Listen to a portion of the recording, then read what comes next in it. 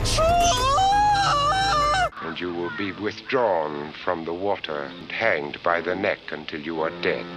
We'll tear your soul apart. They're coming to get you, Barbara. We're coming to get you, Barbara!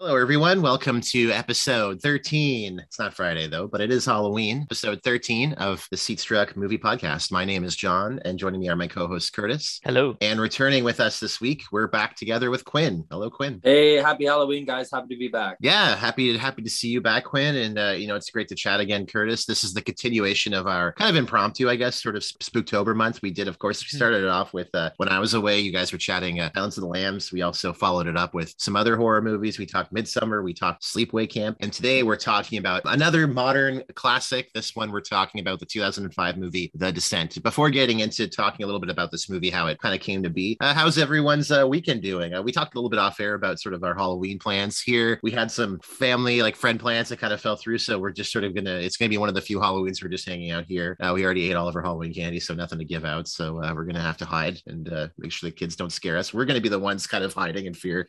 Don't ring the doorbell. How about you guys? Same thing. We're just going to be hanging out this year, watching movies. I've been off this week. I've had a few days off, which has been nice. So been able to watch more things than I have been recently. So it's been nice to just hang out at home. My birthday yesterday, so I'm almost true Halloween baby. Happy birthday! Thanks, guys. Happy I was born at 11:45 on the 30th, so very close to Halloween. So I always feel affinity. So I'm really excited to dive into Spooktober, and I don't really have too many plans. Just playing some horror video games, and it's kind of nice too because I was thinking about the John Carpenter Watch series too, and we're looking at Halloween last time too, and then we'll be looking at, I guess, Fog or Escape from New York. So it's kind of still kind of continuing that horror tradition a little bit. So the horror is always kind of there. Yeah, it's funny because it's an impromptu Spooktober, but we're pretty big horror fans. We've already probably done a larger share of horror movies than anything else so far on this podcast. But we talk everything, but it is fun to talk about our favorite genre in detail. And I'm glad you brought up your birthday, Curtis, because my tomorrow's actually my dad's birthday, the first, and happy birthday, Dad. And in 2 days after that's my birthday, so I've always enjoyed Halloween because like growing up we would get all the Halloween candy and we'd usually put the candy on the birthday cake, so that was always fun. So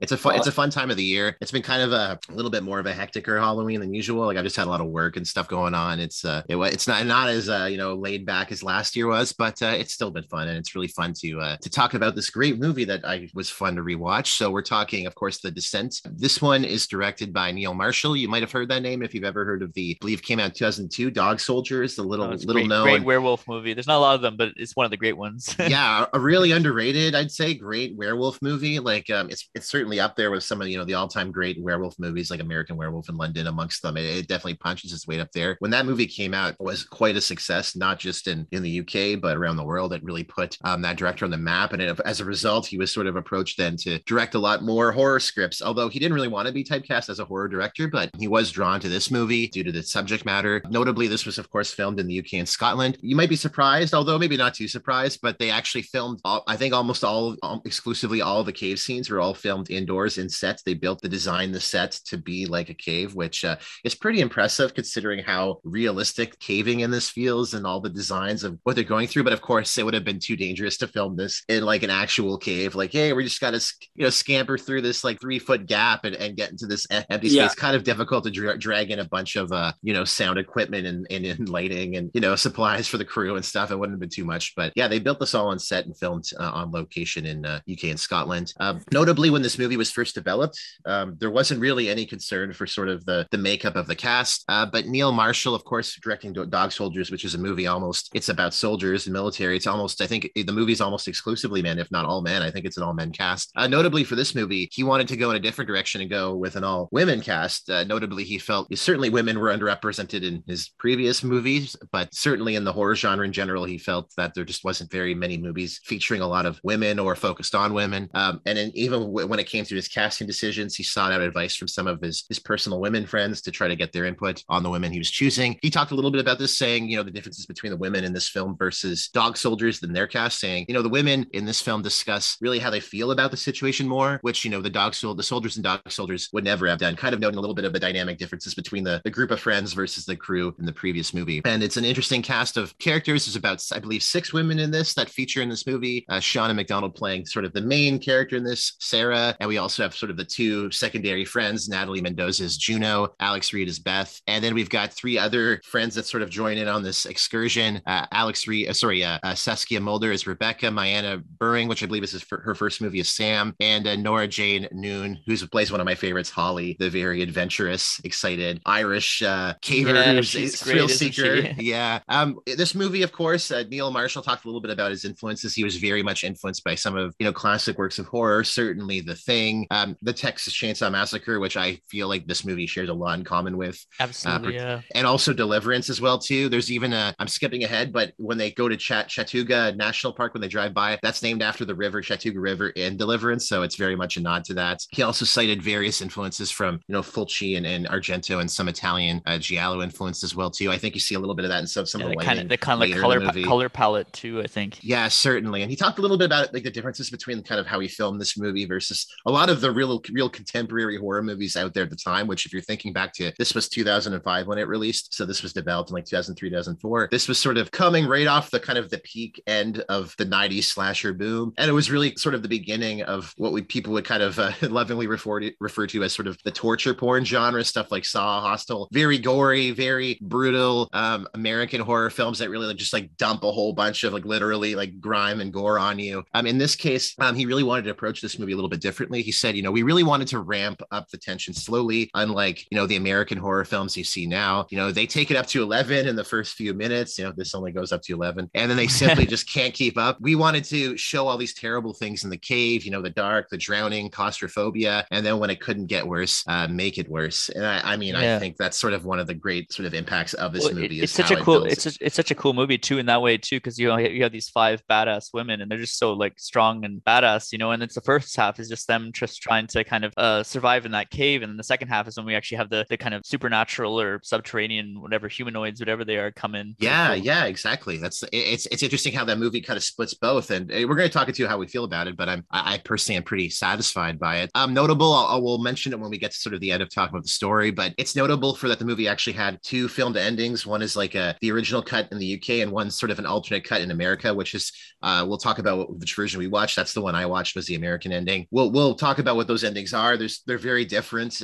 Otherwise, the movies are cut the same, but it adds a totally different tone to the movie. And we'll talk a little bit about it when we talk about the summary of the movie, which one we prefer, because I actually have kind of I think maybe more of a surprising take on it. This movie is, of course, notable for these interesting again, I want to highlight these deep dive movie topics, very spoiler heavy. So I would recommend for those of you who haven't watched The Descent, if you're listening right now and you're like, I don't care about spoiler warnings, don't care. It's Halloween, it's spooky. You're probably going to listen to this tonight or maybe even tomorrow early. I know that the November 1st is still Dia de Muertos, or it's still All Saints Day, or that holiday season extends a couple of days depending on where you live. And you get your spirits that day too. So yeah, so it's still fine. You're still down to watch some spooky stuff. I would recommend people to really watch this before, just to kind of get not too spoiled, because I think a lot of the pleasure of this movie, even more so amongst some of the other ones we talked about, is actually kind of getting that surprise plot twist. But nonetheless, the creatures in this movie, they're sort of described as underground cavemen, which is interesting.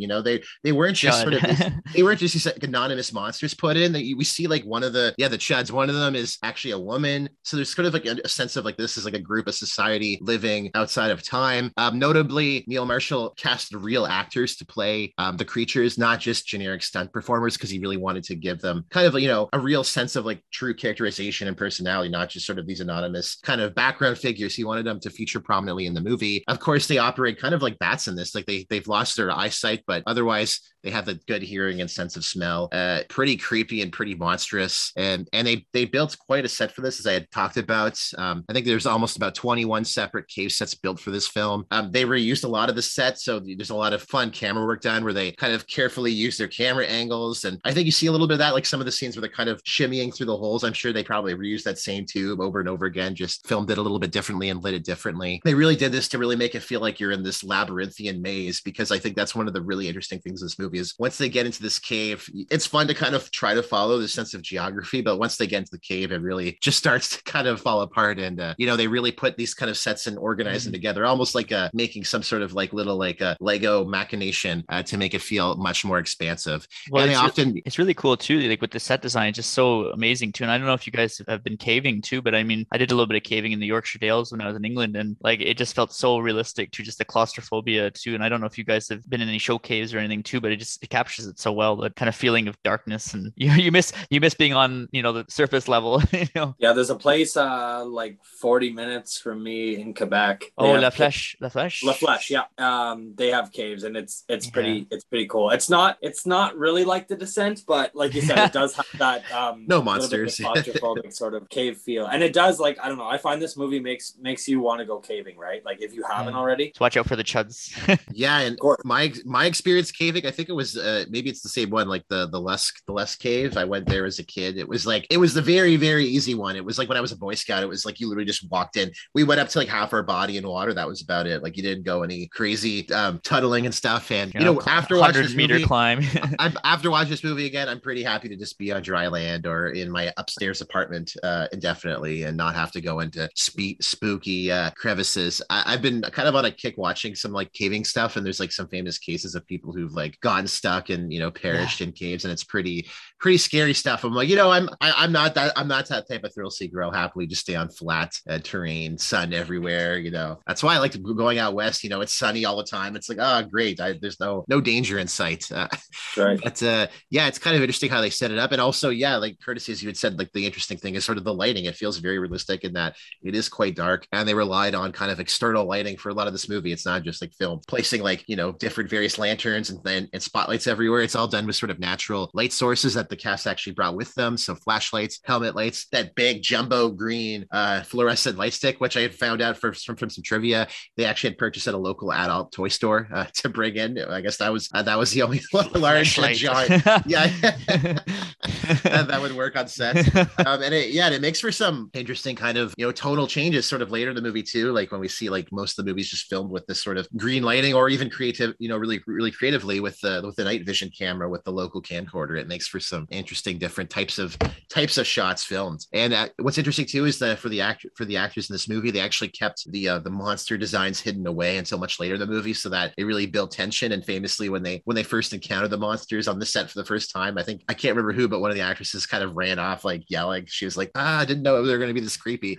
They really wanted to make it, they added mothers, they added children, different kind of types of creatures to actually make it feel feral and realistic. They wanted it to feel, not totally human, but not totally monstrous, kind of like this near human parts. And they were designed by Paul Hayat. And I think the creature design, the set design is really one of the true highlights of this movie, because it does feel just so genuinely like goopy and slimy. Like I feel like a lot of, I don't want to rant before we talk about the movie, but an issue I have with a lot of modern horrors, and I've seen on Twitter, is people talk about, they feel too clean, too sleek. Like, they feel like they were shot in like some sort of a house that's like just put up for real estate. Like they don't feel like lived in. And like seeing how goopy and slimy and murky this movie is, it makes you really appreciate kind of the art of true physical special effects in movies. And so let's get into the sort of the story of this film. So the movie actually begins with sort of this extended intro sequence, where the title appears.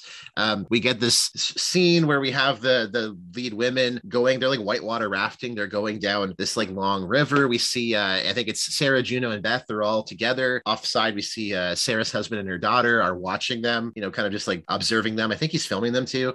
It's what I really love about this scene too, is that it actually really establishes the tension early on in this movie. It's really, it's been a long time since I've rewatched this movie. I think it's been probably close to like a decade. And I had almost totally forgotten about pretty much everything prior to the caving in this movie. And it really felt tense watching that. I've not really been a big whitewater rafting guy. And again, after watching that, pretty happy to stay in my lazy river drinking a margarita or something. I'm happy just doing that. But it's so tense seeing them all together kind of descending and dropping. The movie is literally called The Descent, seeing them fall down. And, them kind of trying to stay together. There's a couple of moments where it looks like they're going to just fling off the raft or smash their face in and, get concussed. So the movie does a good job already building and establishing that physical tension to start with. And even the way that the characters, it even establishes some of the character behaviors too. We see Sarah is kind of quietly determined. We see Juno already establishing herself as sort of this unique thrill seeker. She's even like costuming. She's even like uniquely in this like weird scarlet red. They're all in like blue otherwise. It really establishes her as kind of this lone wolf character. And we get that weird interaction. They get off the raft. They're all cheering.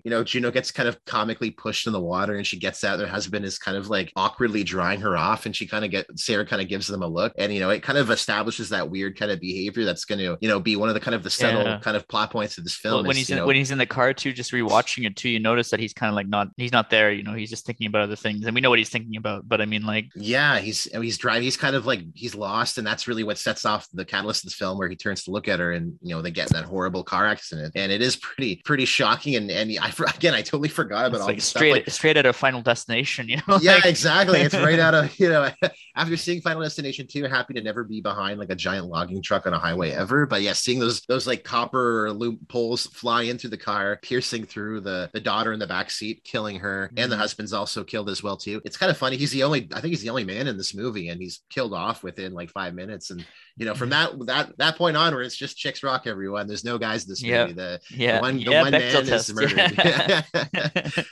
So it's it flashes forward. It also begins those kind of creepy dream hallucination sequences where Sarah has these moments where she's in when she's sleeping or kind of nodding off, where she sees kind of this extended sequence where there's a birthday cake and her daughter's there and kind of inviting her to blow out the candles, and it adds a little bit of kind of weird mysticism.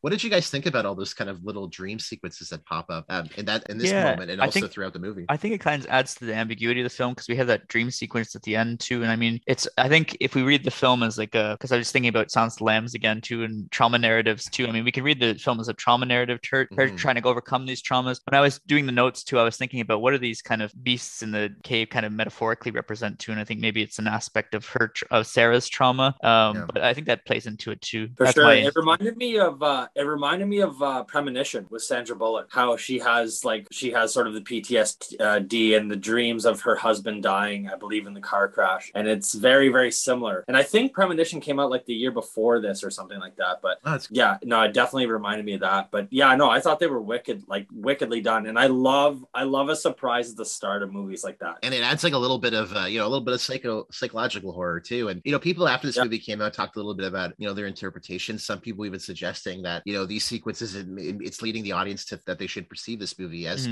perhaps not being totally accurate. What is actually valid and true? I mean, even the ending of this movie kind of suggests that. Depending on which ending you saw, of course, or even if you saw both of them, it's sort of like what is really true and what's not true. And I think even the director talked a little bit about that. He thought about there's moments later in the movie, even before we see the monsters, where you can actually there's like silhouette shots where they're actually in the background. You don't realize the director they originally were going to have something like that in sort of the hospital sequence, which I think would have been kind of a heavy clue that maybe this isn't real, or how much of it is. So that would have been kind of weird if they had done that. I think it would have kind of really messed with the sort of the plot of the movie. But and then with the sequel too, it just kind of completely downplays the visions too. It's just all like it'll happen, which I kind of like, but at the same time I can see the value of the ambiguity of the film's ending too. Yeah, exactly. So the movie I did not like. So. Yeah, the movie jumps forward a year. So of course now Sarah's really gone through this trauma. She's kind of playing it off like she's fine, but she still has clearly like a lot of PTSD and stuff. We get a sequence where she has a dream, and we get like a jump scare. We get a few of those in the movie, but we find Sarah and Juno are meeting up with their friends. Juno's actually brought some of her other friends. They're going to go on this kind of spelunking adventure in the U.S., and I believe they're going to the Appalachian Mountains in North Carolina. So we meet the rest of the crew, Sam and Rebecca, and this newcomer Holly. I really love this whole kind of sequence when they're all together, just hanging out, having like kind of a hangout session in the cabin. It really does a great job at establishing their personalities. Like we see Sam and Rebecca as like very close friends, really tied to each other. We see Juno's kind of off doing her own thing. Like she's like kind of like it's like the late era Beatles, Paul McCartney, where it's like you're the friend, but you're also the boss now, so you have to kind of like play that role. She's kind of like managing. She's not really interacting with them as like everyone else is. And we meet Holly again. I love Holly because she's so like wily and like she's my favorite. She's really bubbly. Yeah, and she gets that kind of foreboding scene where she says like I just want to it's about seeking real challenge. It's not about going through a fun thing. Like it's about pushing yourself to your limits and putting putting yourself in danger, which is sort of like a foreshadowing what's to come. We also, Sarah brings up that quote, "Love each day," which is what her late husband would tell her, which is going to feature later in the movie. And there's that great, see cheese, we're going to take a photograph together. Whatever is a movie like that, and the characters take a big photo, that's going to come back. Start making X marks. Yeah, exactly. And it's that cursed photograph, which does come up at the end. But I think it does like a really cool job at kind of establishing, the personalities. But moreover, it adds for a good tonal break, because I think a lot of really good horrors, especially this is really common in a lot of horror video games, is like you want to give your audience like time to breathe, like quiet moments. I've been replaying Resident Evil, the OG one, and famously like when you go into the save rooms to use your ribbons, it's like pleasant like music, like you're in an elevator, it's like do do do do do. Yeah, the zombies can't break through that fucking door, so they're not going to hurt you in that safe room. Yeah, so in those moments, if your blood pressure's been spiking, you've been scared, you go in there, it's a time to really relax and breathe, and that allows you to get scared. There's no liquors in here. That's good. Yeah, and I think this kind of sequence works because there's really nothing scary other than that really shocking jump scare. It's just building, narrative and relationships between the characters, allowing you to really care for them once shit starts to go wild. What did you guys think of this kind of meeting this kind of motley crew of characters? What were your thoughts on the individuals? I think each of the women gives so much to the team too, because they all have this kind of they're very similar. They're all very driven. They're all very badass, I would say too. But they're all kind of very individualized, and I like that about this film too, because you don't get those kind of stock characters. Yeah. I mean, and you do care about all of them too, even the characters with faults, as we learn later on. I was watching with my friend a couple of years ago, and he loved Juno, and I mean Juno, for all her faults, is just amazing character too. Yeah, we find these revelations about her, but you're just really drawn and I would say attracted to just her kind of sense of independence, and obviously Sarah with her trauma too. We sympathize too, so we care about all the characters, even the kind of less fallible ones. What do you think, Quinn? Juno fan too, but like one thing that I'll point out is their little getaway when they're in that little cabin together, and they're kind of sitting around and they're crushing Coors Lights, and they're just kind of like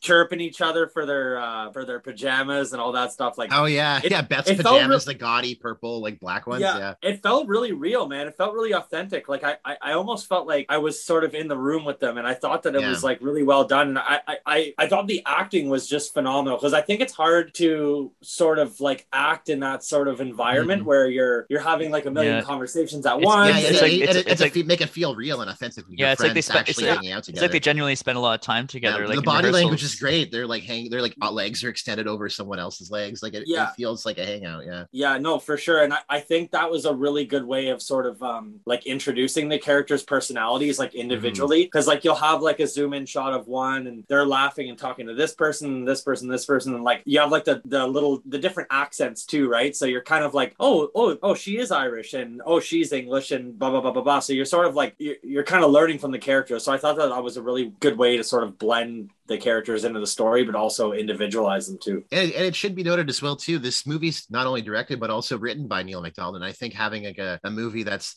dialogue that feels this authentic, this real, like it feels like women actually interacting with real women and not some male fantasy, like having it being written by a man is pretty impressive. Like I was reading some Letterboxd comments, and like a lot of the women in Letterboxd like, wow, you could have fooled me that a man wrote this, because like it actually feels like human beings actually like hanging out, and not like women talking about like their husbands or whatever. Like it doesn't feel like so artificial. So it adds like certainly this context that feels genuine and heartfelt, and it's gonna really push that later. I think we kind of brought that up on like Princess Mononoke, when we talked about like viewing the town and seeing the characters interact, when it leads to sort of that struggle and tension later of the movie, like the stakes feel higher. It doesn't feel like, oh, these are just stock characters that don't care what would happen to them. It adds to that, that real tension and horror. So they have this big overnight hangout. The next day they get up nice and early. Juno, she's ready to go. It's like 6 a.m. She's already doing stretches, like crazy stretches, and I think Holly or whomever, or maybe Sam, goes to stretch and like falls over, like they're all hungover and not really ready to go, but it's pretty fun. They drive out. What's interesting too is we get like we see like Sarah racing forward, like she's like got her foot, like iron foot on the gas pedal, like really racing ahead, and it's sort of already establishing like how fine is Sarah, because like we see her kind of playing off a lot of her PTSD. There's that great moment when they're all chatting, and one of the women kind of brings up, oh, later I'm gonna have tons of babies, and we get kind of the close-up of Sarah's face and her reaction, where she's still really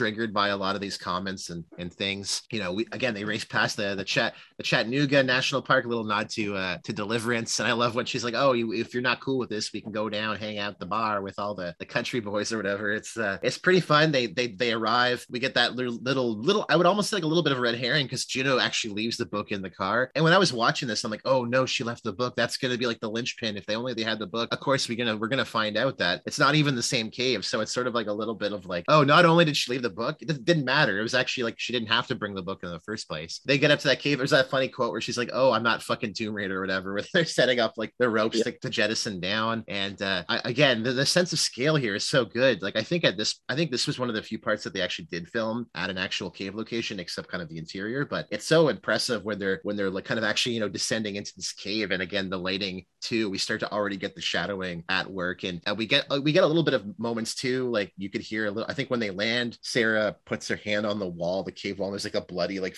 fingerprint, you know, not totally like foreboding at all. Like I wouldn't be like, okay, totally gonna go in here, bloody fingerprints. And like we hear like a little bit of like noise off once the women are actually going through the cave entrance. We hear a little bit of like chatter and I think laughter or something. So, you know, we already have a sense that there's some sort of creepiness afoot, but they crawl in through this very narrow passage. Like if you're claustrophobic, this movie is like gotta be like your Exorcist, because like this you can feel that it's very sensual, isn't it? You feel that claustrophobia and you feel that kind of, you know, fear of the dark kind of thing too when you watch it. Yeah, and these are all fairly lithe women, small lithe women, and they're like, you know, struggling to like pass through these entrances, like rubbing their shoulders and, you know, collarbones. And I'm like, man, if you put me in this cave, I would have gotten stuck right at the entrance. Like I would have fallen off a ledge or something. Yeah. And it's like, you know, there's a great sequence when they're all getting through, and we see Sarah is the last one to go through, and she gets to the end, and you know, she has this to me it's almost like I was going to say she has like a panic attack, because she's just kind of like heavy breathing, can't really focus. You know, Beth comes to see her, and it's like, you know, you're not actually stuck. You can get through. Your body's just like locking up tight. It's such a scary moment because she gets free, and you see the little cave just let the ceiling go like that. And as soon as it happens, you're just like, oh my god! And they're scrambling to get through, and then of course the cave entrance collapses. When that happens, once the dust is settled, that's when I was saying if you look at one of the backgrounds when they're talking and they're like kind of the torches are going around, you can actually see a silhouette of a creature in the background. So even though we haven't met them yet, these monsters, there's little nods where you can kind of see them if you're really paying attention to what's going on. And that's really what's going to lead to sort of this second half of the movie where things just get really progressively worse. They see these cave paintings of like wild creatures. You're like, how old is this cave system? Like who, like it looks like there's been primordial people living here. And you know, we see Holly sees like sunlight up ahead, so she like runs out to like see what it is, and she slips and falls and smashes and breaks her leg. And God, this is where the movie starts to get really goopy, because we get that bone through the leg. It's such a gross scene. There's a lot of movies like whenever I see like a broken bone sticking out of a leg in a movie, it's like a for me cringe moment. It reminded me of visceral reaction. Remind me of the Jack Ketchum, because Jack Ketchum always takes it too far from me, but like I think Neil Marshall does a good job with it. But it reminded me of that I think, what is it called, Off Season, where there's like cannibal people and they like set upon the poor like cottage dwellers or whatever. And I forgot to mention beforehand, we get a sequence where they're actually going over this big empty, almost like bottomless chasm, and we see, I think it's Sam or Rebecca. I gotta say, the only two characters I mix up are Sam and Rebecca. Like at the beginning of the movie, I'm like, okay, Sarah, Juno, Beth, and then like the other two women, I was kind of getting a little bit mixed up because I was like waiting for the extended like, hey, Rebecca, like clearly looking at her. I'm like, okay, that's her name, but it might have been Rebecca or Sam. But she's climbing across, and it's such a again a visceral moment, because you're like, you know, you see her, she's hanging like it's monkey bars, and it's like if one wrong move, you slip, you fall, you perish. And to see her do that, it's like I was terrible at monkey bars as a kid. I'd make it like 2 or 3 bars and I would just fall. I had noodle arms, so I'm like I couldn't do that. But it's a great moment because she's putting in the little, I don't know what they're called, I'm not a caver, but the little clampers or whatever to kind of establish the hooks to climb across. And she goes to put one and sees this like very old, seemingly old kind of rusted bronze clamper, meaning that people have actually gone through here before. This is just a sidebar. Like, you know, the second half of this movie is real body horror and sort of monster horror, but I really appreciate how scary and intense the first half of the movie is. Even before they get into the cave system, it's already these little moments, character moments, building tension, and just seeing like, oh, there's old equipment here. You're already like, well, what the hell's going to happen? Is there a killer here? Are they going to be undead, zombie? Like you don't really know what to expect, and it adds to that sense of, you know, someone's come through here. Clearly they didn't make it, or else people would know about this cave. Like what's really going to come. I find with this this film too. I mean, you're just so invested in each of the characters that each of the deaths kind of feels like a personal loss when you watch the film. So I mean, every time, like even with Dog Soldiers, it was a little bit different because we didn't really like that Colonel guy anyway. But like here, it's like, well, when the woman dies, it's a serious setback, because you want these women to get out of these caves and away from these monsters. And it establishes how much they depend on each other too. I don't know how you guys felt about those clips, but like, they're trying to get them in like the slot and then like for it to work. I'm like, that's not going to work. Like I did not trust those clips at all. I'm like, if that holds her weight, like, because they look like these little like Dollarama clips, like they're not that good. Like, that 100-year-old one too. Yeah, I wouldn't trust that. Yeah, pretty cool though. Yeah, and it's cool because and we get the scene where Juno goes out because she's like, we have to preserve our equipment. We're out of stuff. We have to make sure we have enough. So she goes out to grab it all, and she slips, and her clip breaks, and that's what establishes. I think it's Rebecca or Sam is holding the rope. It bends through her hand, cuts her hand up, so her hand's all bleeding. It really establishes that these women really need to kind of rely on each other, take care of each other, nurture each other, support each other to get through this. And I think that's kind of established sort of a theme of this movie, which is sort of nurturing and taking care of each other and sort of community united, working together as a unit versus sort of going lone wolf and survival at all costs and, surviving by usurping others. And I think that's sort of, we see a little bit of that in this movie where we see Juno kind of, going it all on her own. Like, I'm going to go across, get it all, just take care of me. And we see characters kind of get hurt as a result of this. I mean, the whole story of the movie is, Juno saying, let's go into this cave system. I didn't bring the book. It's actually not a cave no one's explored before, already putting the characters in pretty big peril and lying to them at the expense of her own urge to, is it her own ego? Is it her sense that she wants to, win back her friendship with Sarah? Is it a little bit, I mean, we're going to talk about Juno and kind of her thoughts on her at the end, but, is it a little bit self-destructive? Like, I wonder how much of it is actually, Juno kind of putting herself in own danger because of her own sort of maybe negative feelings towards herself. I don't know. There's a lot to be said about her character, but we're going to talk about that because a lot of scary shit is going to happen very soon. We see the characters, of course, they've sort of rescued Holly because she fell in that crevice. They braced her bone with like the axe as well too. They've taped it up, but already things are getting goopier and bloodier. We see Sarah, oh man, it's such a scary moment where Sarah looks ahead because she hears a noise, and you see the torch kind of focuses ahead, and we see this like humanoid creature like eating something, and it turns around and looks and takes off. Such a quiet moment because it's shot so far away, like you can barely see it. It's probably like 2 or 3 inches on your screen, and then takes off, and that's where you're just like, holy fuck. Because like if you had been kind of paying attention earlier, you might have seen some of the monsters kind of running around or in the background or noises, but this is the scene where the character first sees one for the first time, and it's such a scary moment because you're like, oh my god. I mean, I've seen this movie before, I knew what to expect, but even seeing that creature for the first time, I was still kind of scared and surprised by it. It's a little bit of kind of quiet horror because it's not jumping out and going boo. It's just, here I am, I'm in the background, I'm gonna run off, you're gonna see me again, you're gonna see me again. So it establishes that tension, and it adds a little bit to that psychological horror because we see Sarah's like, I saw a creature, I saw it, and they're like, cave's playing tricks on you, it's your own mind. Juno's kind of assuring her, and it's sort of again adding to that. Is it real? Is it actually a bit of her own imagination, or is there actually this monster, this creature that's going to come? And we see, of course, the group comes as they go deeper into this cave system, things only get more twisted. We see so many bones, this giant pit of like animal bones. What's actually kind of cool is there's like a wolf head at one point, and the wolf head actually it was a prop from Dog Soldier, so they reused some of the Dog Soldier skellies and props and stuff in this movie, which I thought was a nice little bit of recycling. It's always good to go green and reuse all of your old props and sets and stuff like that. And that's when we get sort of the big crawler attack. I think one of them runs up and it bites Holly, right? I think that's the first character to go or to sort of get attacked is Holly. The monster runs up and jumps on her and really starts to bite on her. And it's such a scary moment too, because that's also where we don't really know their behavior really, right? Like we don't know how these creatures work. We just see them just sort of emerge and attack, and it's quite sudden. You're not expecting it to happen. I mean, you're kind of like on edge because like, oh yeah, it's like one of those fast zombies from like 28 Days Later. You just like get overwhelmed, Yeah, what's with the UK and they're sort of fast, scary mutant monsters. That's their shtick. Well, it seems like it's interesting too because the further they get into the cave, the more kind of conflict they have to deal with. Like the further they dive into the trauma, further this kind of secrets of their kind of relationship are revealed. And I mean, it's quite the darkness of the caves is kind of imposing in more ways than one too. Yeah, and we see some of the toughness of them. Like Juno, is like really fighting off this creature, and yeah, she's like wrestling with this like monstrous creature. And I kind of at the same time, like, if you know the movie and like sort of the plot of it, I kind of felt bad for the creatures too, because they're just these like creatures living here. They're just kind of almost getting invaded by these sort of humans that just to show up and then start killing them and stabbing them. But Juno fights them off, hits them with an axe, killing them. And here's something behind her, swings her axe around, and bam, hits her friend Beth right in the neck. Oh my god. God, what a scary twist. I don't think I've ever seen that in a movie before where like a character is just suddenly accidentally picked off like that. And it's just, it's so scary. And it's like shit, like we could have used Beth's help like later in the caves. Like, exactly. You can just imagine.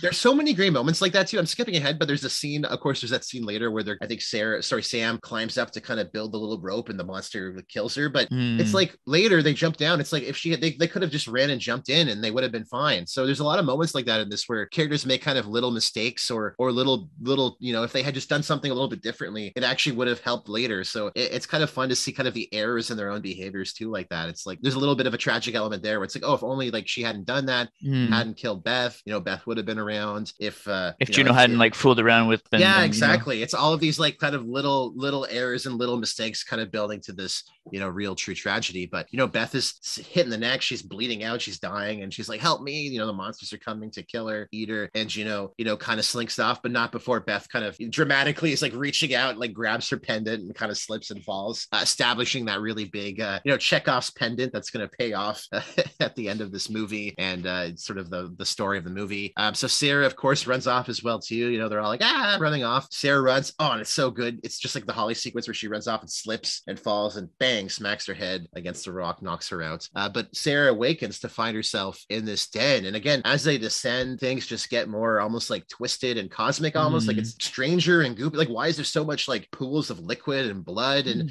she's descending and don't even know whose blood is which anymore. Yeah, we see her witnessing Holly being mauled and eaten, and it's pretty scary. But that's when sort of Sarah finds out and learns a little bit about the sound aspect. What's cool is we see all these kind of independent groups. We see Juno for a bit by herself, later meeting up. We see Rebecca, Sam, and Holly are sort of together. We see Sarah by herself. They all kind of independently figure out sort of how the characters behave, which is through sound. They can't see light. They don't have they're totally blind. They just rely on sound and that sort of thing to recognize people, kind of like bats. They do these sort of screaming echolocations where they're just like, wee!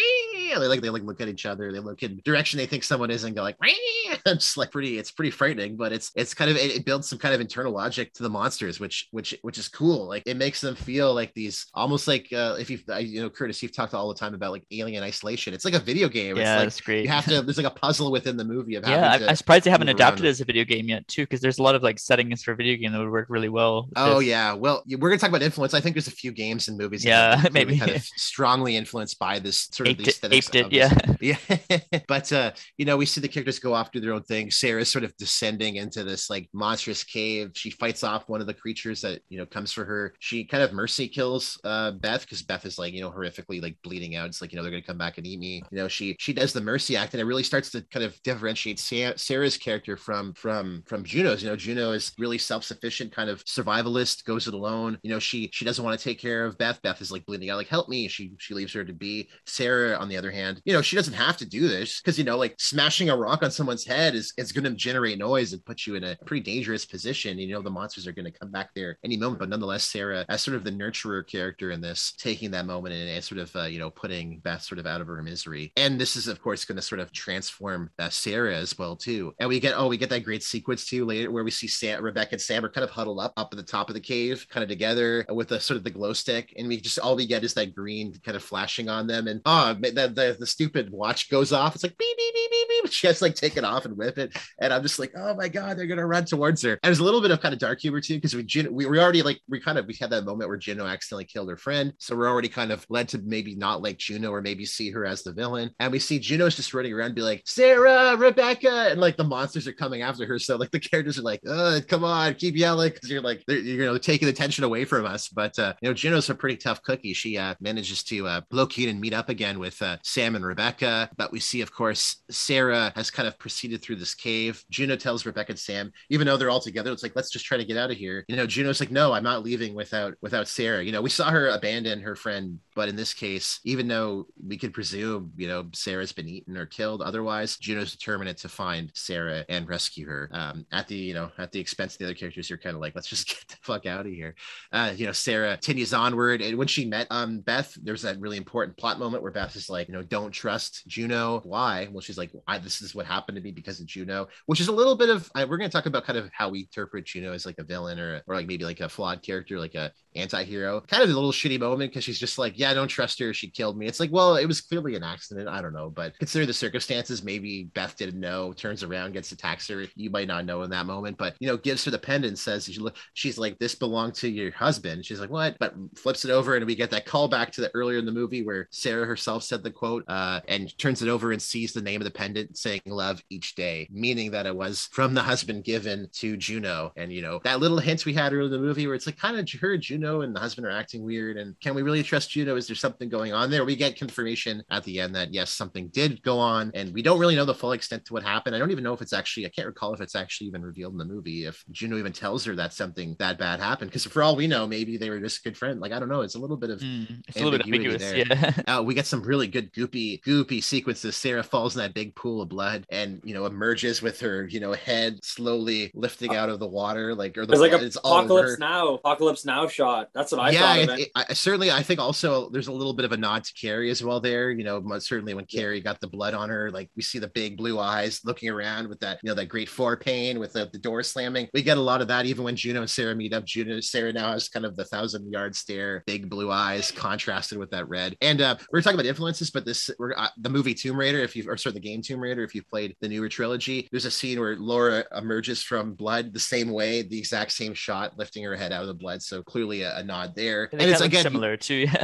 And we see movies where characters are kind of go into kind of water and pop out. It's often used sort of thematically as sort of transformation, as sort of cleaning, absolving one of sin or pain. And I think we kind of see a little bit of this because when Sarah emerges out of the blood, she's a different character. She's much more ferocious, independent, self-serving, perhaps to sort of the thematic thing I was talking about earlier, which is sort of like nurturing and care for others and working as a community versus going it alone, solo, working at the expense of others. And I think Sarah's kind of now fallen more into that camp. But we get that scary moment. Juno, Sam, Rebecca, the monsters are coming after them. Oh, there's that great moment too. I totally forgot where Sarah is like laying on a rock and the monster comes and actually puts his hand on her head. And it's like, oh, because you're like, she's gonna, but the monsters, then again, they don't see, they just feel. So they're like, oh, it's monster or whatever. They don't care, I guess. But it's so creepy because like, it's just like right on her head. And it's like, if it presses the wrong way or if like, she just makes a noise, it's all over right there. So, it was just so unnerving. There's a lot of really great that body horror again. Yeah. A lot of great contrast between like, visceral gore and body horror and also just kind of quiet, still moments of like a monster walking slowly past someone or a hand on a head or something like that. Not totally the same, but I remember watching Annihilation with the scare bear scene where they're kind of quietly waiting while the monster walks past them. It was kind of the same vibes. I was like, oh my God, the tension of being so close to peril there is so unnerving. But we get some more gore to come. Sarah Becker trying to climb onto this crevice to drop down. They drop a rock and it's like a splash, so there's a way to go below. As Sam jumps up and sets up the clip, but it's too late. The monster comes and it's such a well shot moment where it slashes her neck and she flips backwards and we see the blood kind of spurting out down below like a fountain, like she's some sort of like marble fountain, and it's so creepy and gory. Yeah, and we see them then take charge, jump across, grab her, and they fall down. Again, it's a little kind of bit tragedy because it's like they could have just jumped into this water to begin with. Because she was trying to set it up, it caused her to get killed. They land in the water. I love that moment where the creature is sort of just floating in the water, and then it turns out it's like alive. I'm like, was it just hanging out there the whole time, just like waiting? I'm like, did I miss that or something? I was like, it's just chilling in the water, and it's like, I just need to admit. But there's some great moments here. Once they escape there, Sam's been killed. It's ripping her throat out, but she kills the monster beforehand. Juno and Rebecca then escape, but Rebecca's dragged away. Kind of, I recently watched a movie I'm going to talk about what we watched recently, but kind of a little bit of like Day of the Deadness, where it's like they're pulling choke on him.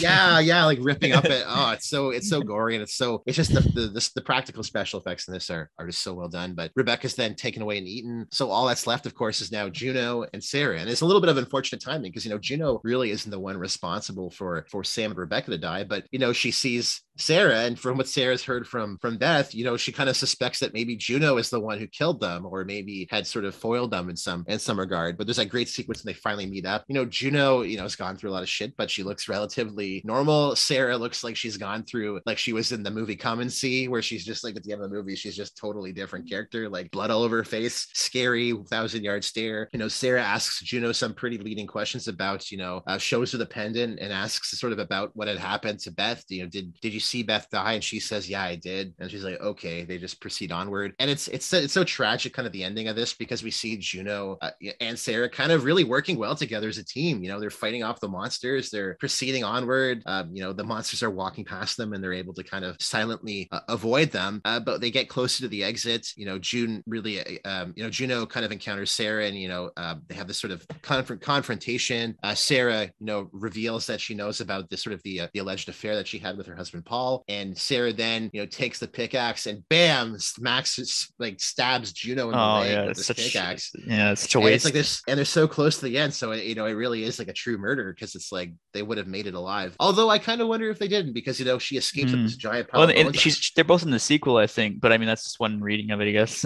Yeah, but to me, it's almost like if she didn't kill Juno, maybe they wouldn't have made it out, because like by Juno being there, kind of fighting off the monsters, it allowed Sarah to climb up this big mountain of bones and escape. Yeah. Again, I think it's kind of allowing to that theme of working together as a unit. We see all these characters in this movie that are sort of taking care of others, putting the others above themselves at their own expense. And then we see at the end the character that was one of the most sort of self-serving ones is one that makes it. But at the end, it's ultimately that same behavior that sort of undoes them, because Sarah puts herself above Juno. She sacrifices Juno, and Juno's sort of left to go swinging. It's a nice little like powerful moment, because she's like, bring it on. She's like getting ready to fight all these monsters descend on her. But this is going to lead to her ending. And as noted, there are two different endings. So just to kind of, before we get into them, which ending did you guys see? I watched the American ending. Me too. With the escape. That was the one on streaming services. Did you watch the UK ending, or Curtis, or did you watch I had the DVD, but I've watched both. I like the American one more, I would say, because I just like the kind of, I feel for Sarah so much, and just like after all the trauma, just to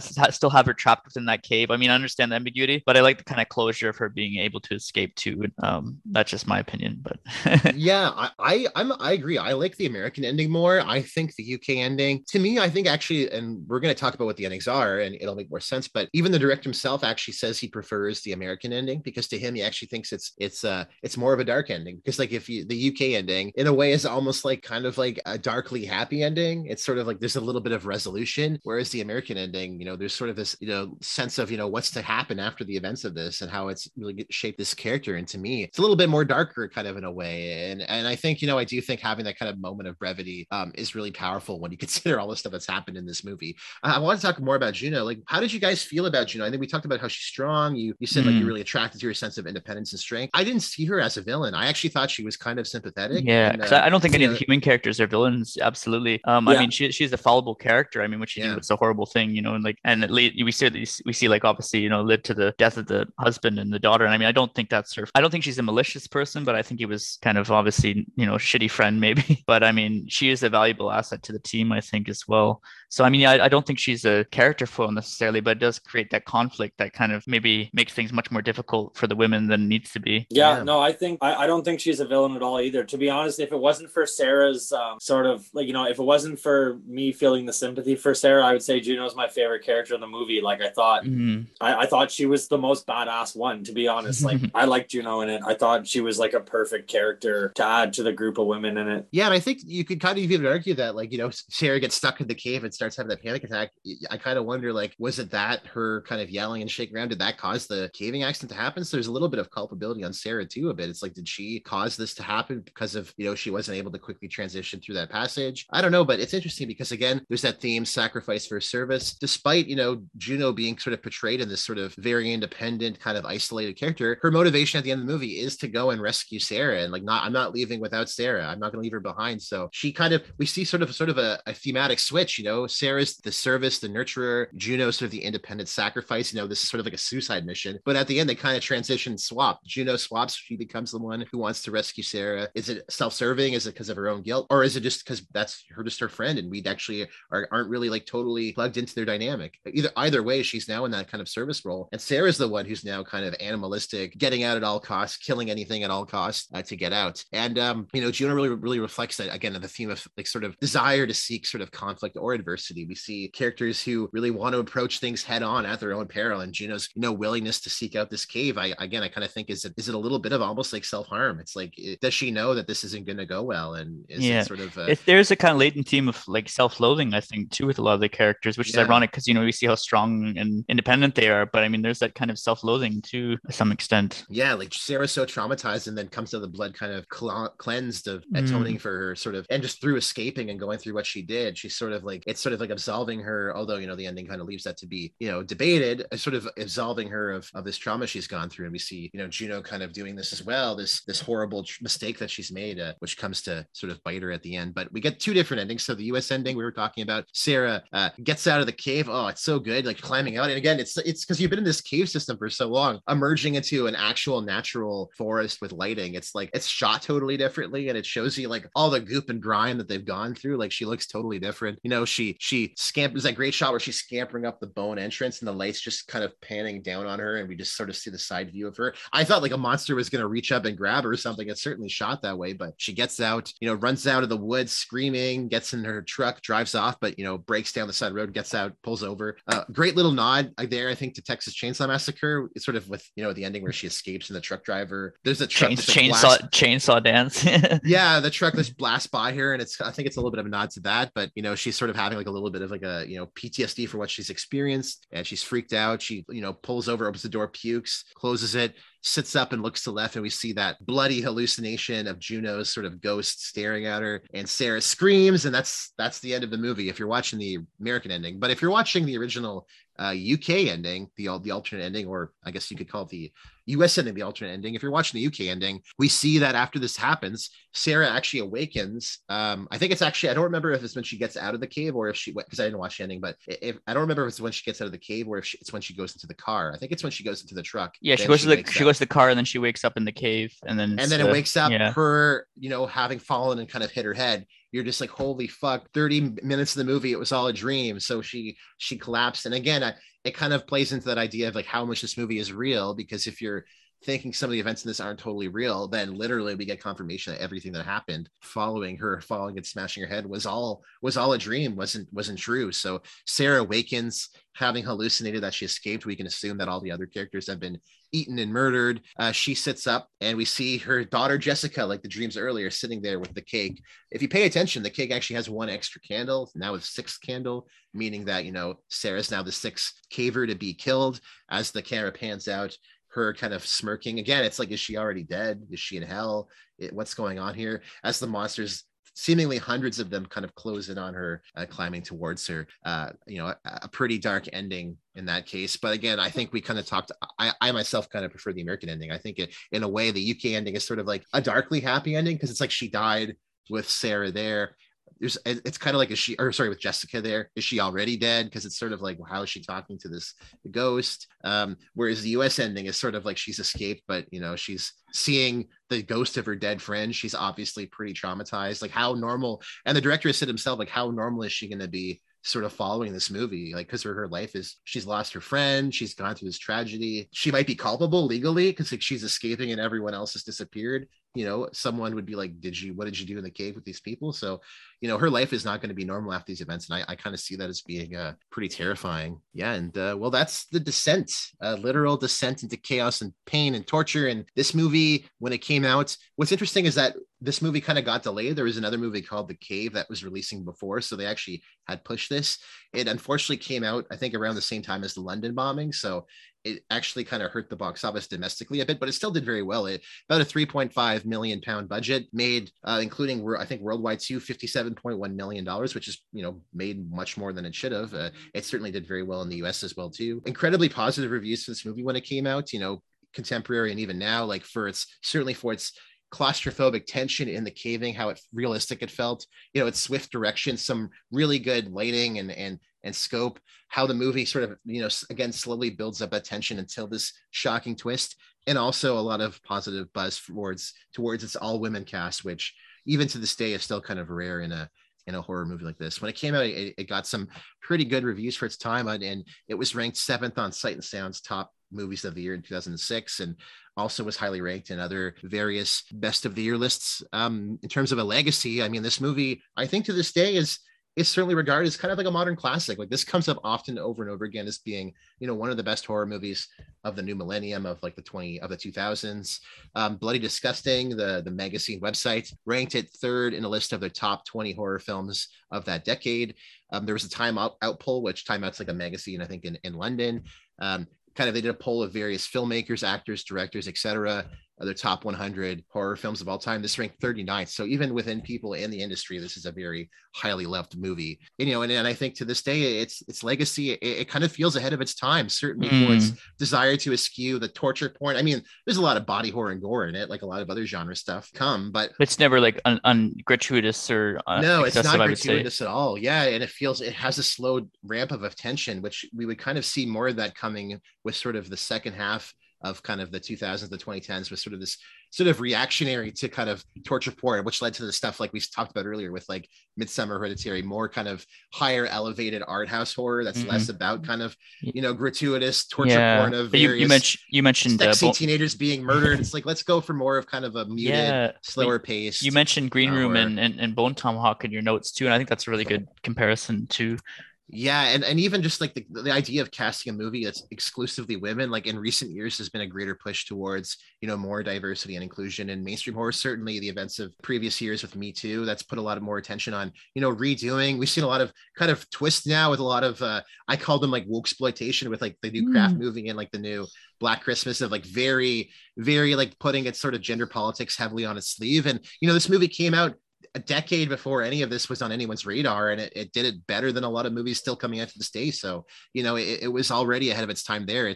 We're seeing now more and more movies focus on writing good women in horror and having more, you know, women in horror and kind of creating more representative movies. Yeah, they become the subjects rather than the objects, I think, too. And they're not just, it's not some you know, exploitative bathing scene. You know, the bathing scene is purpose. There's no bathing scene at all, you know. Yeah, it's totally skewed in this. It's kind of sexless. It's sort of reminiscent of like Alien, where it's like they had famously done that movie. They didn't really intentionally cast gender. They kind of just put characters together and casted for that. You know, this movie originally was written without, you know, an all women cast. So it's kind of cool how they actually just focused on the characters first and foremost, and then added that after, rather than like you see kind of the stereotypical men writing women, where it's like she boobily walked across the street to boob. It's like, it's just so perverted and like it's like a guy wrote it with his dick or something. It's like, come on, man. It's like, it feels kind of gross, but this movie is bad handwriting. Yeah. And I got to mention some influences aesthetically also in games. There's a lot of survival games that have come out since that. You see like the movie, the game, The Forest kind of borrows a lot of its kind of the monsters are kind of aping that. The movie explicitly referenced Tomb Raider. In the new Tomb Raider trilogy, the developers themselves stated that one of the biggest influences on certainly the first one, Tomb Raider, the 2013 one, was The Descent. And it's fun because coincidentally, my fiance has been playing the new Tomb Raider game, like the newest trilogy. And like, I was watching some of it, and like we watched The Descent together, and she was like, this feels just like Tomb Raider. But there's literal, like the pickaxe itself that Lara Croft uses is like the same pickaxe Juno uses. The scene again where she emerges out of the blood, Sarah covered in blood with the blue eyes, that shot is literally recreated when Laura jumps down into this bloody cavern and appears. So that movie had a huge visual tone and aesthetic with Laura's character in that, and kind of all the caverns she goes through and the spookiness that's basically ripped right off of The Descent. Without The Descent, the new Tomb Raider would have had a totally different look and feel. And a lot of horrors, I think, to kind of follow soon after, and after that, we see a lot of similarities. Like Wreck with its monsters and zombies feels very much like this one, although I think it shot around the same time, so might not have been that much. Green Room, I think you could certainly see its influence with its, you know, kind of slow burn horror with we meet these characters and they're fun and feel naturalistic. And when the horror happens, it's visceral and we don't want to see it.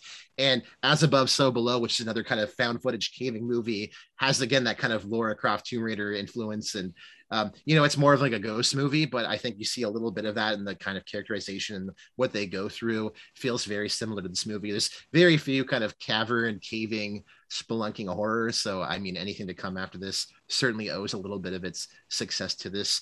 And then, as mentioned, Bone Tomahawk, another similar movie, another movie that kind of has an abrupt shift as well, too, kind of from kind of a slow burn tension to kind of bloody gore, body horror. This movie came out. It's on Blu-ray, DVD. Came out in 2006. Yep, and I watched it streaming on Amazon Prime. You can watch it streaming on Amazon or elsewhere. You can even watch it video on demand as well too. As Curtis had noted, there is a sequel. I think it came out in 2008, The Descent Part 2. I haven't seen it. Have you seen the sequel? Yeah, I really didn't like it. It kind of continues right off like 2 days after the first film too. So it takes the American ending, and it's have Juno and then also Sarah again too, and they go back in the cave for some fucking reason.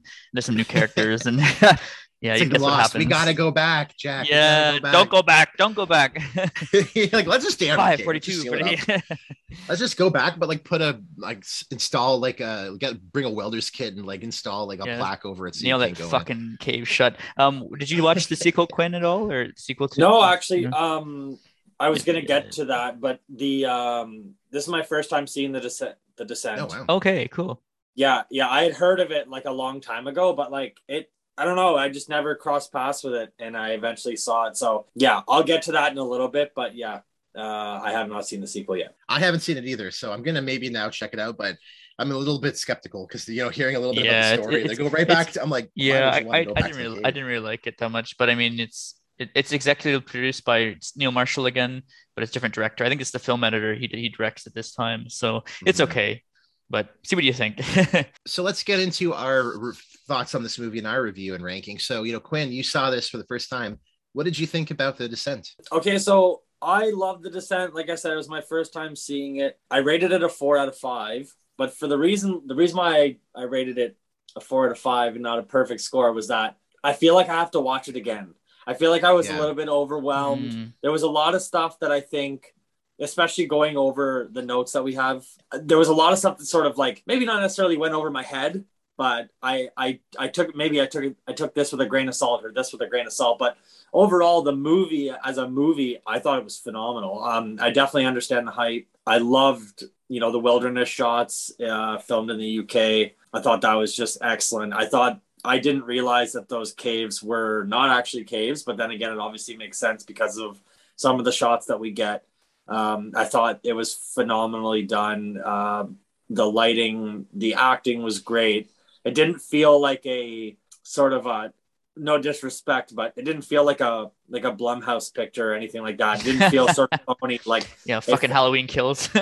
Yeah. Oh God. It didn't feel cheap to me. It felt really good and kind of organic. And I thought that these kind of creature type of movies, they don't normally fall in my category of like favorite horror movies, if I'm telling the truth. But I thought this one really stood out, and I thought the ending was really cool. A little bit of a Texas Chainsaw Massacre nod, and also I thought Friday the 13th nod. Yeah. There's always like that sort of scare at the end. Yeah, it's true. Yeah. Yeah, and I thought that I don't know, man. I just thought it was really cool.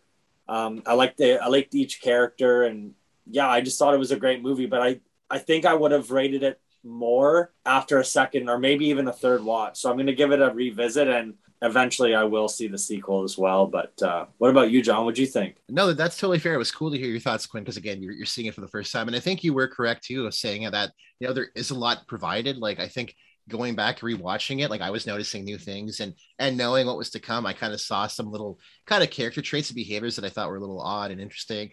I hadn't seen this movie in very long. I remember watching this for the first time when I was much, much younger, and I was scared by it. I liked it, but I wasn't like totally blown away. I didn't really think much of it, but revisiting it, this is just such an incredibly well shot, well directed movie. Like this movie, there's no fat on it. Like it's so, I don't know what the editing process was like. I don't know. I know there's an alternate ending. I don't know if there's that much deleted scenes. Like this movie seems like it's very well edited. Like it's really chopped down. I really wouldn't have cut off anything else or added more. Like I think it's just really well edited and shot. I love, my goodness, the set design in this fight, especially doing some research for this podcast and finding that it actually was filmed on studio. Like I would love to watch kind of a behind the scenes on YouTube or maybe buy the Blu-ray or something about how they built the sets, because there's so much water and dripping and goopiness. It feels so organic and real. It's not all CGI. It's not all done digitally. I think this is shot on film. Like there's like kind of a classic kind of exploitation graininess and grittiness to it, which I really like. And I think you do see a little bit of sort of the Italian horror style with the lighting. Like there's so many fluorescent kind of greens and purples and reds later as they descend. It's so cosmic and weird. But I really love the first half of this movie. I think you could honestly like chop off all of the monster shit, and this still would have been a really, really good kind of thrilling drama. I agree. Like I forgot, I forgot like almost the entire first half of the movie, and I was like so scared. Like when the crash happened, I was like, holy fuck! Like there were so many movie moments where I was like on edge, and I think the movie did such a good job with that first half. It's just so well done, incredible cast,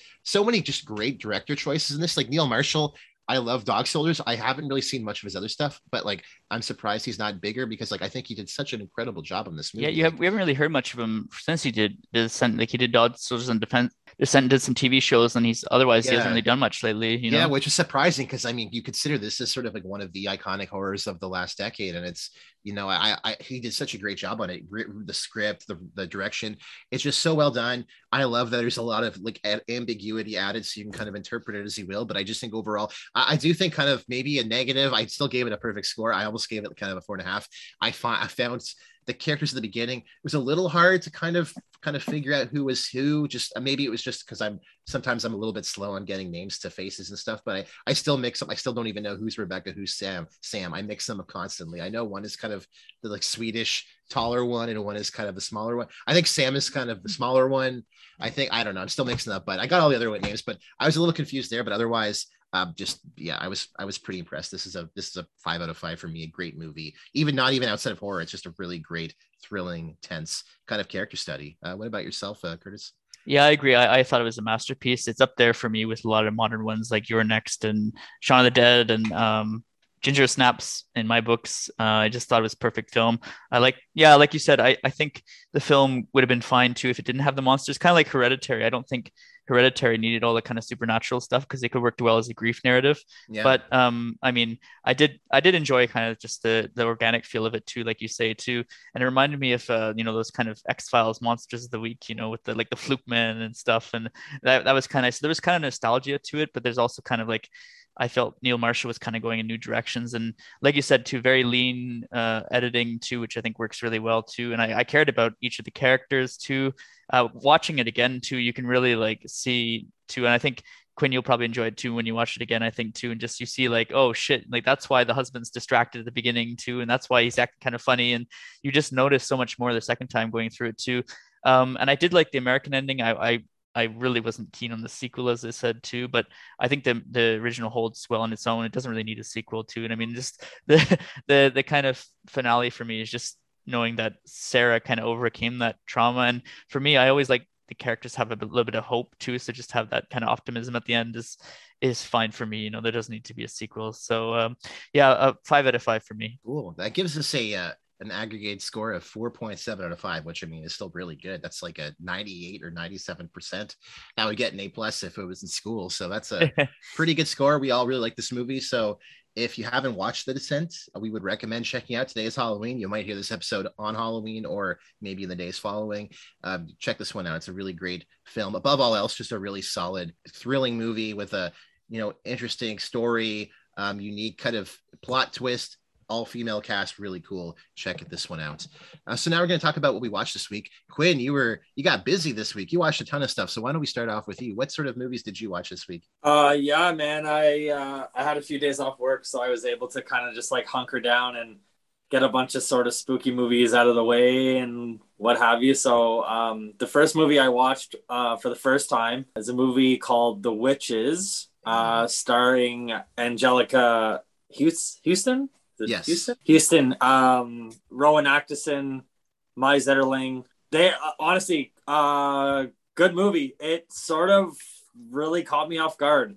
I was expecting this sort of like family channel comedy, and what I got was like a mix of Society and The Changeling. I thought it was strange. It was the last production of Jim Henson. You got a little mice puppets in there, but yeah, it's basically just coming off IMDb here. A young boy stumbles onto a witch convention and must stop them. even after he has been turned into a mouse. So yeah, bizarre movie. I won't get into it too much because like John said, I watched a few things this week. So yeah, very interesting movie. I enjoyed it. I thought it was good. The Witch is really cool, disturbing. I'm so keen for you to read the book too. Maybe I'll get it for you for Christmas or something. It's so good. Oh man, I love Roald Dahl. So yeah, I would. It's an easy read for me. So yeah, really interesting. Like really well done. Check out The Witches, man. Like I don't know, twisted, but a good balance of horror and comedy, and yeah, the little English kid in it.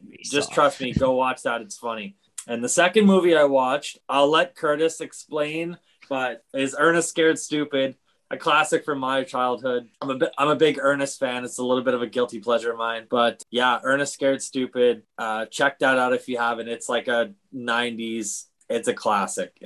You got to see it. I watched another movie for the first time. Actually blew me away. It's arguably my favorite horror of the last year or two. And it's called The Night House, starring Rebecca Hall. For those who don't know Rebecca Hall, she was in The Town, and she was also in The Gift. She was in Christine as well, too, if anyone watched. That's a really good one. Which one, sorry? It's called Christine. She plays it's based on a true story. Don't look up the plot because it'll spoil, but she plays this sort of mentally, disturbed reporter who's going through this trauma. It's really, really, really shocking movie, but really well done. Oh, cool. I'll have to see that. Yeah, The Night House, basically, she loses her husband to suicide.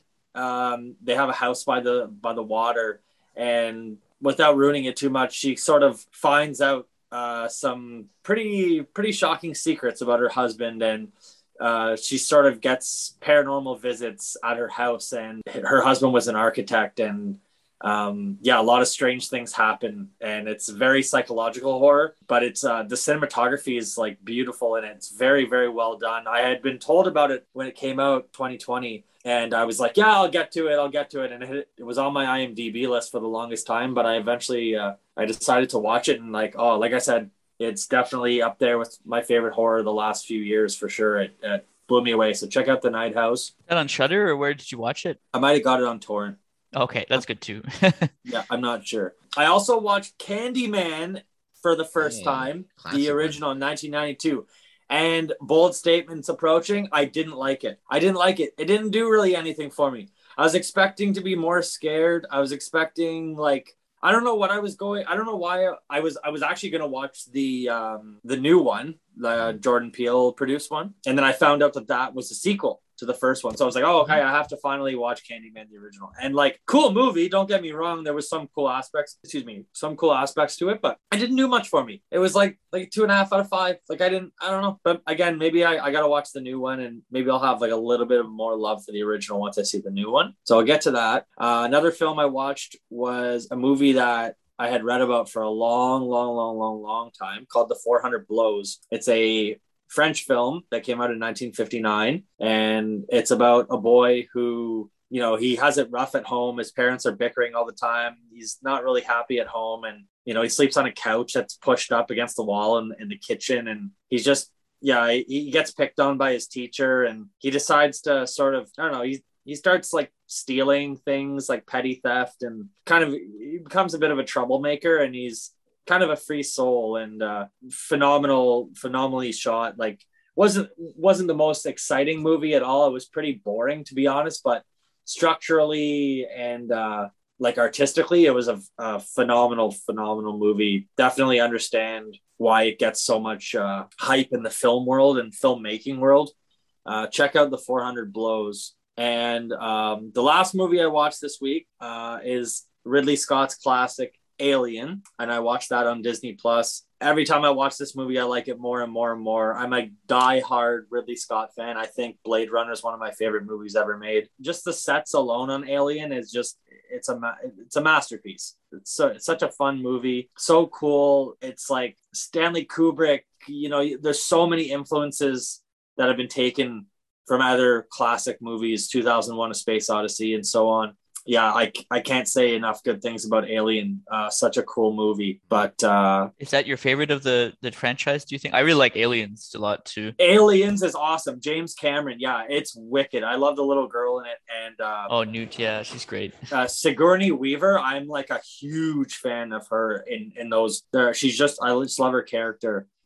If you haven't seen Alien, you have to. It's essential movie watching. What about you, John? What'd you watch, bud? I didn't watch as much stuff as I thought. I was just kind of busy middle of the week. I'll probably watch a lot of stuff today because it's Halloween and it's a Sunday, so I've got some time off. So, but I was able to watch a few things, some terrible, some great.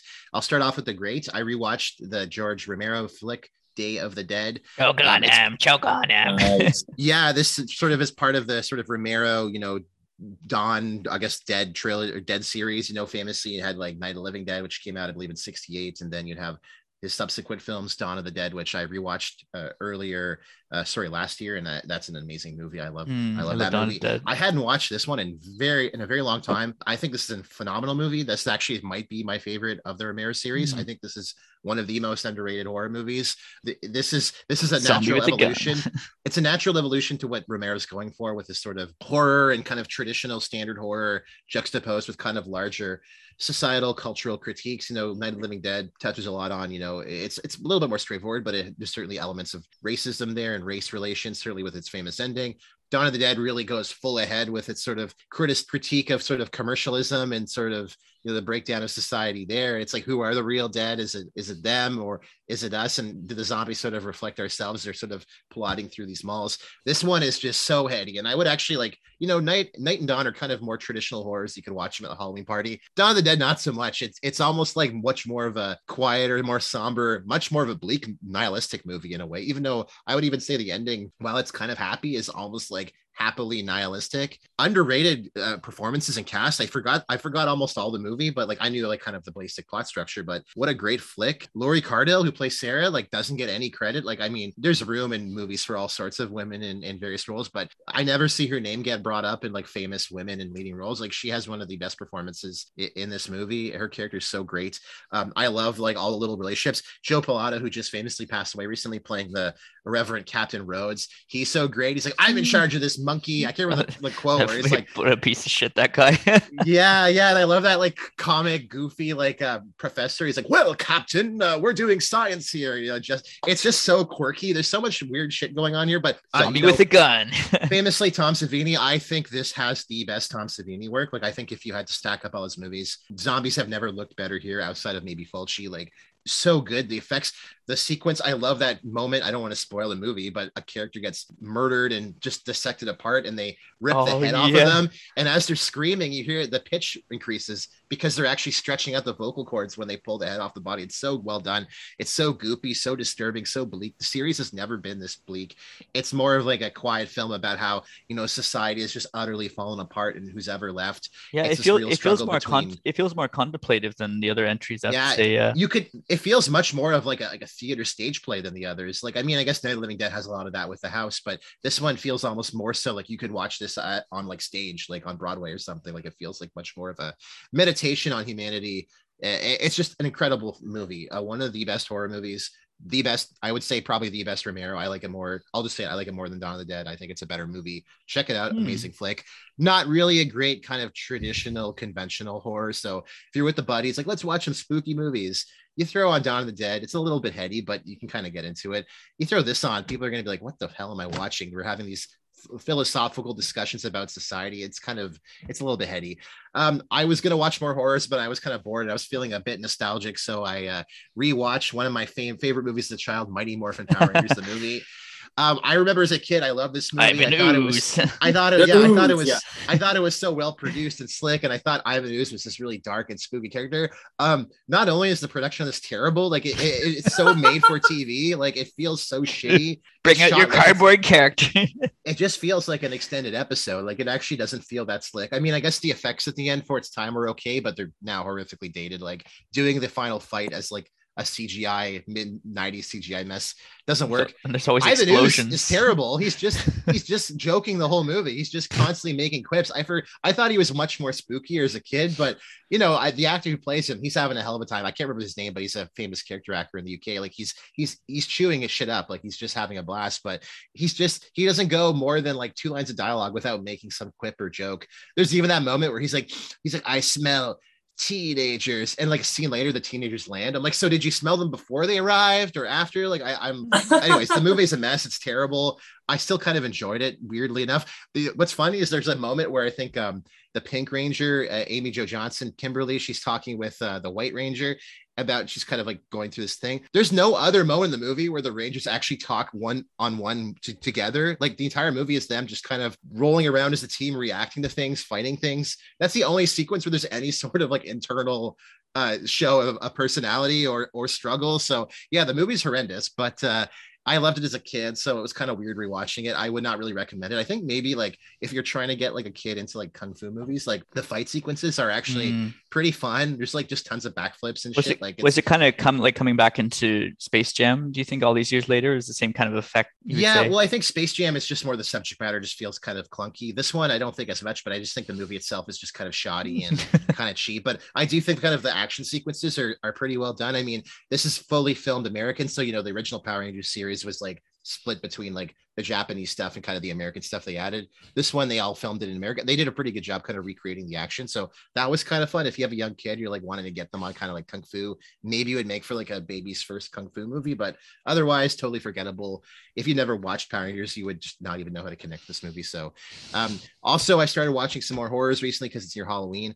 I on Criterion Collection, they have a bunch of Universal horror movies, and I've got a few DVD sets at home, so I might go through all of them. But I watched Dracula, the 1931 movie. Notably, I watched the Spanish version because, just to give a little backstory, back then when Universal filmed the movies, they would release like separate language edition movies. This was before the era of like every movie has like a million translations and subtitles and all that. This is back when movies were all shot in Hollywood.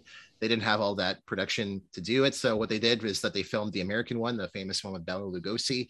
And when they all went to break, they cut, they're all in their trailers. All the staff, the Spanish staff came out and on the same set with a different director filmed the Spanish version of Dracula. A lot of people really debate which one is the better one. Most people, as a consensus, consider the Spanish one to be a better movie, but most people will admit that Bela Lugosi's Dracula is the Dracula. Carlos, I think it's Carlos Villera, he's Dracula in this. He's just not as good. He's kind of goofy. There's a couple of moments where there's a little bit of like Christopher Lee influence on his character, but I mean, Bela Lugosi's a legend and he just makes that movie. But definitely more of a dynamically shot movie. The Dracula, classic Dracula movies are actually based on the Broadway adaptation of the novel. So people often say, oh, it's based on the novel. I mean, it is, but it's actually directly based on the stage play. So the original Dracula, the American one, feels very much like you're watching the stage play. It's kind of flat. The Spanish one has a little bit better camera work, like it does a little bit more stuff, and it famously adds like 30 extra minutes of film for a movie of its time. It's like an hour and like 40 minutes. It's quite long, but it adds a lot more story and plot elements that were cut out of the American one. And I think it's pretty good. The actors otherwise are pretty good. It's pretty funny because the Eduardo Rosamina, who plays Van Helsing, he looks just like Eugene Levy. And like, I'm just the whole time I'm watching, I'm like, oh, it's Johnny Rose from Schitt's Creek or whatever. It's Lupita Tovar plays Ava. She's a famous actor. I think she just passed away recently. She lived to be like 108 or something. She's really great in this, playing that character. And I just love the actors in this one. I love what's his name, Pablo Alvarez Rubio, who plays Renfield. He's way more dramatic in this one. Like there's a scene where he's in the asylum, he's just like like screaming. It's so fun. It's so funny. Like he's hamming up so well. I really like his character more so than that one. So I would say if you want to watch the classic Universals, the American Dracula is probably more approachable and shorter, but if you're feeling a little bit fun, you're in a silly, goofy mood, check out the Spanish one. It's a little bit longer. It's a bit slower, but you might enjoy it. So that one was pretty decent. And I wasn't really going to talk about this, but I just watched this for the first time yesterday, but I figured why not? I watched, we're watching some spooky ones. We watched this sort of Southern Gothic movie called Eve's Bayou. In a nutshell, it's about this it takes place in the 60s in, I believe it's in New Orleans. It's sort of like in the southeast of the United States. It's this, this kind of aristocratic Black family. They're very wealthy, well-to-do. They're hosting, I think there's like a wedding or this big party going on, and they're kind of showing how good they are. We meet this main character. Her name is, oh my goodness, Eve Baptiste, played by Journey Smollett. I mean, she's phenomenal in this movie. Like the movie is really built on her performance, and she's only like 11 years old in this movie. So well done. But, we see it from her eyes. She's sort of this helping hand who's going around helping people. And, we meet her family, her older sister, Cicely, played by Megan Good, her dad, Louis Baptiste, played by Samuel L. Jackson, and her mom. And we meet, a suite of other characters. We find out through the events of this movie, like good Gothic horrors do, the horrors from, within, and these interrelationship elements, these kind of disturbing relationships and character habits. We find out that this family isn't what it seems. There's a lot of shit going on below the surface. Some pretty disturbing stuff in this movie. Like it takes there's the kind of hints of this weird disturbing behavior, and then you see it happen. You're like, oh my God. But it was I would say it was kind of a weird to watch tonally. I think like the director, what's her name? Cassie Lemons. She knocked in the park. An amazing, I think a debut movie too. Like she's done other stuff. Nothing really as great as this one. She did like recently the Harriet Tubman movie. She's done sort of other movies as well. I know she did one about like a radio personality in Washington. So she's kind of done some biographies and stuff, but what a great movie. Like she really did a fantastic job on this. But it's kind of interesting. It kind of feels like a little bit like this is a movie that's fully immersed in like Black American Louisiana culture. Like it's the aesthetic of the trees and everything. It feels like you're in Louisiana. I think it was probably shot on location. All the cast is exclusively Black. Really well done. It's like kind of like a Black American like Lynch movie. Like there's so many weird moments where it kind of feels soap opera-y, and it kind of transitions to really shocking, disturbing. I thought it was kind of interesting how it was filmed that way. It was I've rarely seen this movie come up, but I was pleasantly surprised by it. And otherwise it was good. I'm probably going to watch more scary stuff tonight, which I'll talk about next step. But I'll wrap it up there. Curtis, what did you watch? I know you watched one that Quinn did as well too. Yeah, I didn't watch too much this week. I'm in full spooky mode, so I watched Ernest Scared Stupid 2, and that's kind of a fun one from the past. And we watched it in grade school, I think, just for fun. And I mean, at the time I was so scared, especially that fucking troll. I love like that 90s kind of special effects too, especially with that troll. Like it's really scary, and you get kind of that like Evil Dead thing where the troll is below the surface, and you get that kind of like and it's like rumbling. And I mean that's really scary for kids to watch. But I mean, I always think Jim Varney is kind of like, as Quinn will agree, I think he's such an underrated kind of comedian and actor too. And his films, like, I mean, they were never like commercially or kind of, critically successful too, but they always had this strong cult following too. And I think even now, after he's dead, unfortunately, like they have this huge following too. And I mean, he's really animated as an actor. He's very, very gifted, and he takes on all these roles and stuff too. And it kind of reminds me of Robin Williams, just with the kind of intensity of his roles, and kind of, just mile a minute. And yeah, Ernest Scared Stupid. It's kind of stupid, but it's kind of fun too. And Quinn and I were enjoying Beavis and Butthead they had a little skit with Mike Judge was impersonating Ernest P. Worrell, and I thought it was pretty good actually. It was pretty spot on. He even gets the inflections right, and I was like, oh, that's so much love here. And I love Beavis and Butthead too, so that was great. So yeah, it was kind of fun to watch. And it is kind of for a children's or a family movie. It's quite dark, with the troll and turning kids into wood and stuff. And I was like, this is pretty dark. I've never seen this. I'm gonna have to watch it now. You're selling me on this movie. It's on. I'll send it's you, good, man. It's on YouTube. Yeah, it's one of the better ones, I think, too. They're better Ernest films, but I mean, they're kind of fun. So have a few drinks and have some pizza or something, and you can watch the Ernest movies. And the only other movie I watched was besides this one was Slumber Party Massacre. They remade it, and that's one of my favorite slasher movies, the original. So I was very excited about this. As John has said earlier, it's kind of one of those kind of woke exploitation films, I think too. It kind of wears its social justice things on its sleeve.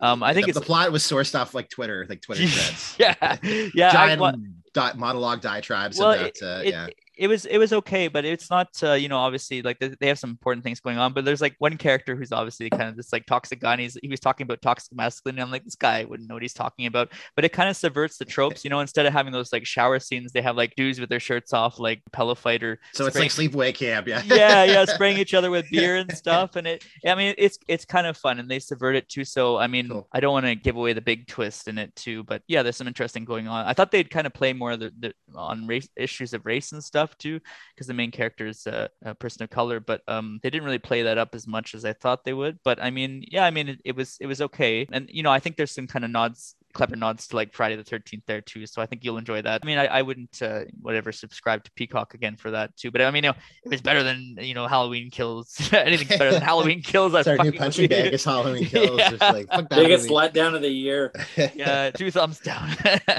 So that's all for me, I think. Cool. Well, that's it for this episode. I think next week we're out of Spooktober, so I think we might transition back to our kind of regularly scheduled programming. I know, Curtis, we wanted to talk about one of your canon films. Yeah, we could do so maybe Into the we'll Wild. do that one.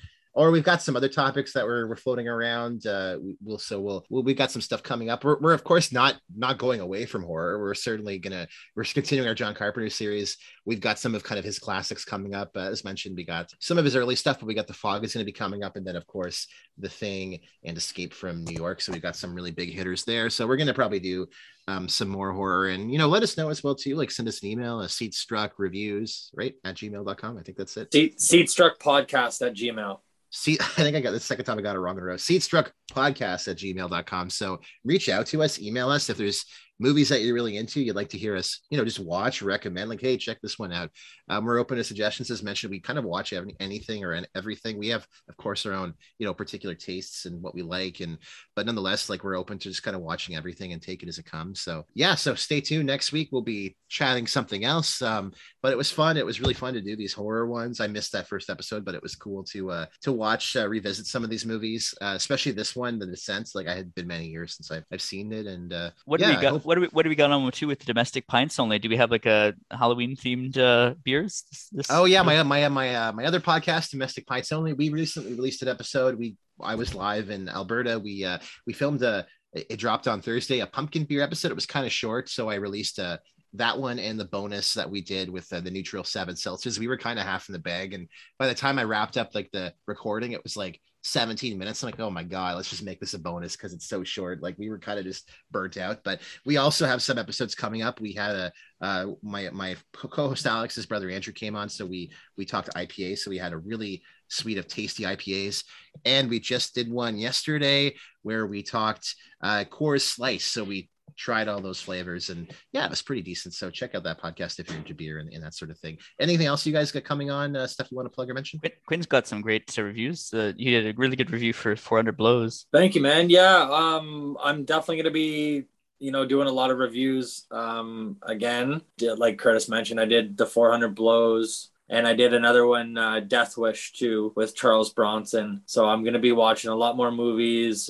which means a lot more reviews. So check out Seatstruck Reviews on Instagram. Probably get a Facebook account eventually. Or, sorry, Meta. Yeah. Welcome to the Metaverse, Seatstruck Podcast. Yeah, I don't know. Things are crazy. I'll probably just stick to Instagram. But yeah, check out that Seatstruck Reviews on Instagram. Appreciate the support. How about yourself, Curtis? Anything going on? Nothing for me. No. That's it for this week. Everyone have a happy Halloween. I mean, if you're listening, this might already be after, but hope you had a good Halloween. Have a happy November 2nd, November 3rd, whatever. But stay tuned. Much more exciting stuff to come. Looking forward to chatting with you guys again, and we'll catch up with you all next week. Take care. May the good spirits be with you. Yeah. Yes, and stay away from scary sound monsters.